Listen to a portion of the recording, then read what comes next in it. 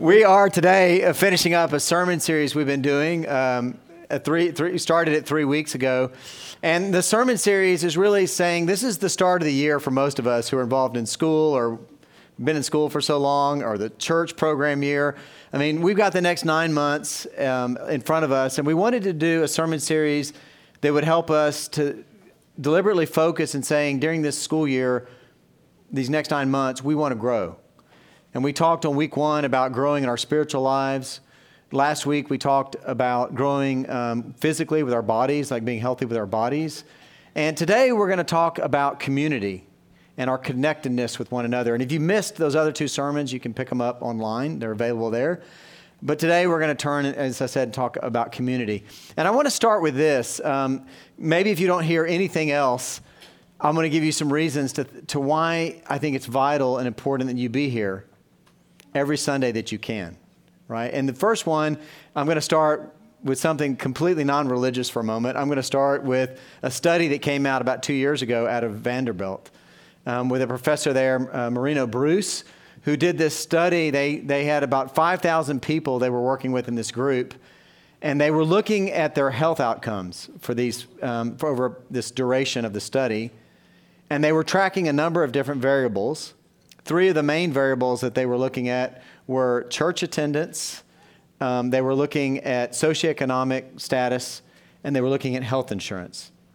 And when they came through the algorithms and did all the processing of it, they came back, and part of the results of this study said that if you are somebody who, if you don't attend church, you're twice as likely to die earlier than you should. That was part of their study. And I'd like to be able to start right here and just say it's all because of Christ and gathering as a Christian community. But the actual fact, he goes on in the study to say it wasn't specific to churches. It was churches or synagogues or mosques. It was any kind of household of faith. And the professor, Bruce, says about that he felt, this is him now trying to explain why he thinks this is the case. He says it's because these communities of faith have social support, a sense of compassion, which he describes as a feeling that you're doing good or having empathy for others, and holiness, which he explains as being part of something that's greater than oneself.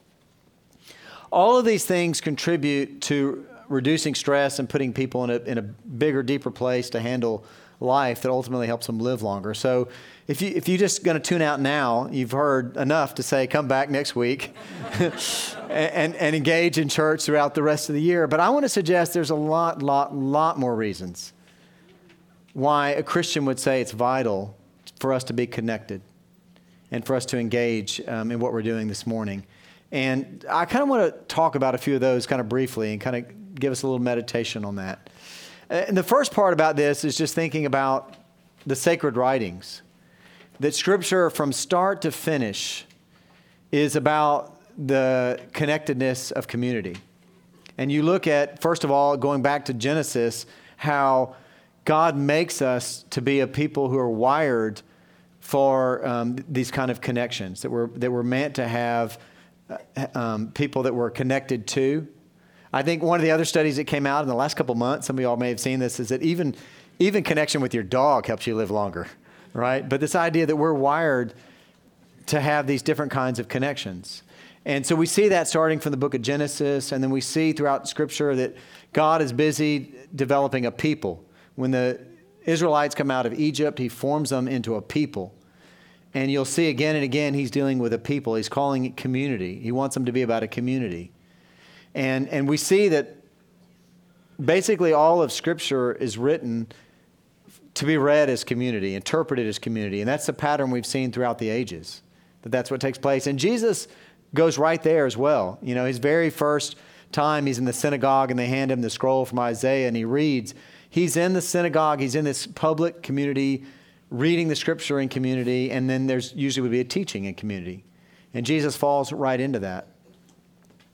And then when we focus in on Jesus in particular, what we're doing today as we gather as the church and we think about church, we know he's the one who started this. So we start talking about the deep roots of our own theology in this. I mean, Jesus calls together 12 of the apostles in this inner crew. And I think our business gurus would say, I think you're only supposed to have 7 direct reports now or something, but they've got 12. Jesus has got 12, and I think obviously it ties with the 12 tribes of Israel. But he's building a community and a church from day one. And like, this isn't an afterthought of the church saying, oh, it'd be good if we put together this organization and franchised it or whatever. Jesus starts from the beginning, and you hear him tell Peter back in Matthew 16, I mean, you're Peter, and on this rock, I'm going to build the church. I mean, Jesus in his lifetime, early on, is talking about the church, the role of the church, the place of the church. And then for us, he's giving us words about it. And he's telling us, whenever 2 or 3 are gathered together in my name, there I am in the midst of them. And you know, I've said this before, but we think about God being present in lots of different ways. The church believes God is present everywhere. But we also believe he's uniquely present in some specific ways, in more powerful ways. I'll say more about it in a minute, but the communion, we'll talk about him being present there. But we also know Jesus tells us straight up, when 2 or 3 are gathered together in his name, there I am in the midst. And today, we got a bunch of us gathering in his name, and we can say with great confidence, he's here, some mystical way, uniquely present with us here today. So part of the reason we gather is to be in that thing. Somehow God blesses us, teaches us, encourages us, all the different ways. And he tells us again in John 13 that we're meant to be known by our love. Like, he's telling all his followers, okay, you guys, after I'm gone, you guys are going to form the church. You're going to live the church. And people are going to look at that community and say, look at how they love each other. Look at how they care for each other. There's something going on there. That's how they're going to be known. What's up with that? Oh, that's because that's the way Jesus taught them to be. That's community. That's a part of our interconnectedness. And then the early church, from the get-go, this is what was modeled. Jesus said, wait in Jerusalem until the Holy Spirit comes and do all this. And we see that they were gathered in this radical community. I don't know if God tweaked this moment to say, we need to start it with some extra gusto at the start. But you read in our first reading today, they were selling everything they had. They were living in community. They were worshiping every single day. They were like super connected and involved with one another at the start of this thing and what they did. And that's the community that God begins, and that's the early church doing that way. And then I want to turn, as you think about this, continue to think about this, what God's calling us to do. I want to think about 3 different images that St. Paul gives us. And the first of which is how St. Paul talks about us being formed as a single temple. And I think the reason he does that is because he wants to emphasize how connected we are. Let me read. This is from Ephesians 2. It says, so then you are no longer strangers and aliens, but you are citizens with the saints and also members of the household of God, built upon the foundation of the apostles and prophets, with Christ Jesus himself as the cornerstone.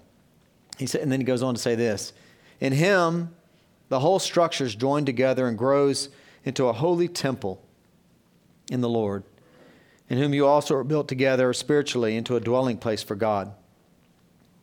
He holds up this image that we're formed into a temple, this building, that's this special building that God's presence is in. And I think the reason he uses that metaphor is to emphasize the connectivity. Every part of a building has got its job, and every part of the building is helping to hold the structure. And all of it's brought together. And that's one of the images that St. Paul wants to put out there for what we're meant to be as a people. There are 2 more. The second one is that we're meant to be a living body. And he says this in many places. I'm going to just give you all 2 examples. Backing up 1 chapter from where I just read at the start of Ephesians. He says, and he has put all things under his feet and has made him the head over all things for the church, which is the body, the fullness of him who fills all in all. And then when he's writing to the Romans, and he's trying to explain to these people he's never met before about what church is like, what church is about, he says this in Romans 12. He says, for as in one body we have many members, and not all the members have the same function. So we who are many are one body in Christ, and individually we are members one of another. Paul is going out of his way to try to emphasize how connected we are. And there are other passages where he's going to talk about the body parts and don't think the toe's better than the head and all these different kinds of things. But the point I want to get is just Paul is, again and again, we're the temple, everything's built up. We're the body, we're all connected as one organism that's functioning together. And then the third metaphor or analogy that he gives is that we're meant to be one family. And he said there are a couple places in Scripture that talk about this. Romans 8, he talks about how the Holy Spirit allows us to cry out, Abba, Father, and in that to know that we're children. And so sometimes you'll hear preachers talk about brothers and sisters. It's because we're family. I'm not making fun of that. We're family. We're meant to be brothers and sisters. And on Name Tag Sundays, I'm always trying to emphasize your family. Let's try to at least meet the people next to you. Me, who's not very good with names, but we want to try to meet and be connected because we are family. That is a solid image. In fact, it's my favorite image, that we're meant to be family. And you think that's a nice thing, but it's really meant to be a real deal. And that's what we want to try to lean into this year. I want to turn here and pivot just a little bit. Some of y'all think, okay, I'm just talking theology right now. I'm just talking about some of the Scripture passages. I want to kind of talk about what it means where the rubber meets the road for a few minutes. What does it mean for us as we live this out? And I want to give just a few thoughts. There are many more I could give than what I want to do right now. But the first thing about it is, again, Paul and some of the others who write in the New Testament will talk about how what it means is that we're to be a people who encourage one another. And there are lots of places that say that. 1 Thessalonians, Paul talks about going on encouraging one another as you're doing. That's part of what the church is meant to be. We're supposed to be encouraging one another in how we carry each other. And then Romans 12 talks about how, we're to cry with one another, laugh with one another. It's part of living life together. We're supposed to live this stuff together, help one another. Or Galatians 6:2 that talks about carrying the burdens of one another. That's part of what we're meant. We're supposed to come together as a family and help each other. And one of the common things I hear very frequently coming through tragedies or through particularly hard patches of life, I have people who will tell me, and you don't always get to hear this from where you are, but they'll say, I'm so glad for the church. I don't know how people who don't have the church get through this tragedy, this funeral, this divorce, this whatever it is, without people who are wanting to love and encourage and support other people. It's a key piece. And I also will echo that. I don't know how people do it who don't have that. And it's always, when you know somebody that's going through some great suffering, cancer, whatever, it's a great time to invite them to the church, not for some self-serving reason, but because we're meant to reach out and love and bring people into this fold of encouragement and love and carrying the burdens of one another is part of what the church is meant to be about. Also, one of the other things we might point to, maybe a less popular one, is there's a little bit of accountability in this. Like, there are lots of scriptures that talk about this, both from a positive and a negative. There's scriptures that will say, Matthew 18 kind of gives this story about how somebody's off in the weeds. You need to go help them get back out of the weeds. Or you can think about Paul saying in other places, hang out with good people because it affects you. He says bad company ruins good morals. This idea that if you get into the wrong crowd, it leads you into a bad place. And part of what the church is meant to be about is we may screw stuff up, we may get stuff really wrong, but we are at least trying to keep our compass on north. And we're a group of people who are going to lay that down. We mess stuff up, but we're trying to point to what's good and right and holy and all these other things, and it makes a difference. Many years ago, I was in a young marrieds group at a church, and we used to have a guys' night out once a month.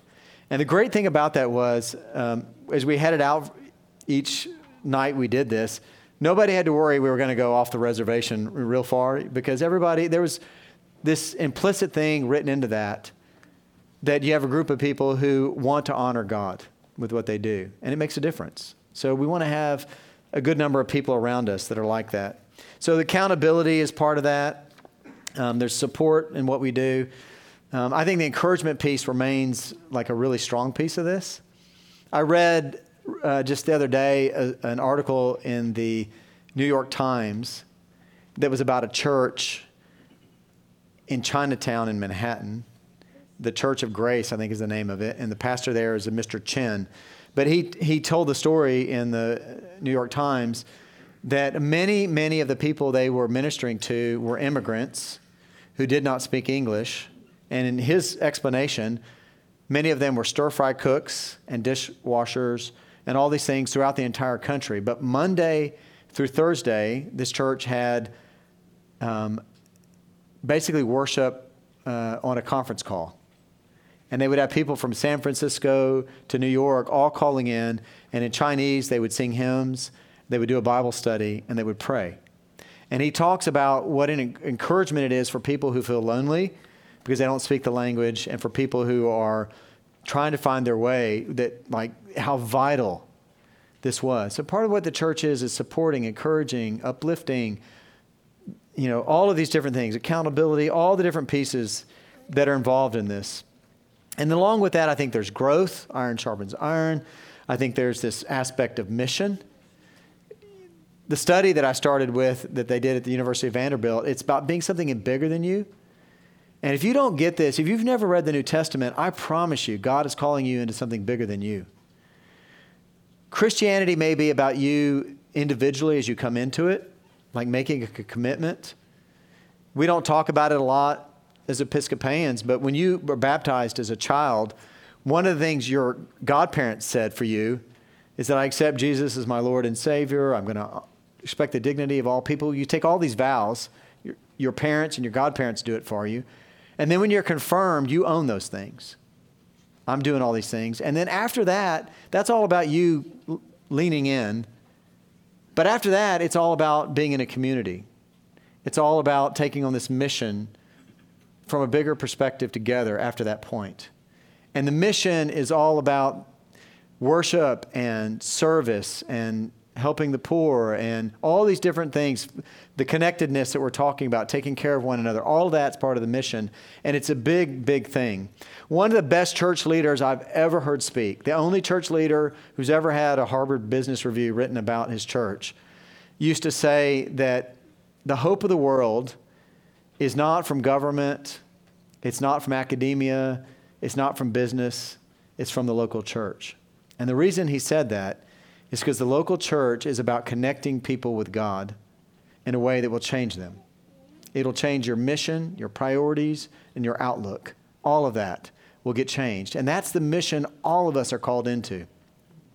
So just a few more things. The part of what that means for us is that this place is meant to be a place of hospitality, of grace, of love.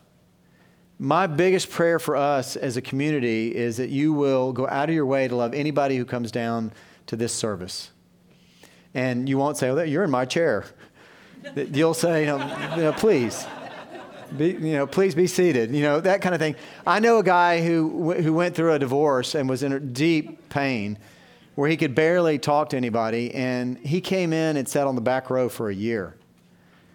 And people welcomed him and gave him the peace and did all these things, but kind of gave him his space, and he just sat in the back and received. And it took him an entire year before he was ready to come out of his shell or realize there was life beyond that. But he talks about how powerful that year of just having people, the smiles, the welcome, the peace of the Lord, made all the difference to him during that year. And it matters. So part of the reason we gather, for those people who are not here today, we want to gather to be a community that says, God's real, God loves you, come in and we want you to experience that. That's the second piece. Well, the final thing that I want to talk about today as we land this thing is these 9 months, how do we lean into that a little further? The first two things I want to say is what we say at St. Michael's 101. We've got one coming up next month. But when we have new members to our church come through, we ask for a number of commitments. And I'm going to mention the first two. The first two commitments we ask of everybody new to the church. And if you've been here for 30 years, you may not know it. But this is what our new folks are being asked. If you are in town and you're not sick, that you'll be here. Like, I want to make Sunday mornings easy for you. You don't have to get up and say, church or not church? Should I go or not? I've got all these things to do. You'll get up and say, I'm not sick and I'm in town. I'm going. That's what we ask of people, and that's not a big ask, to be honest. And the second thing is that sometime during this program year, do one thing to grow in your faith, either to learn or to serve.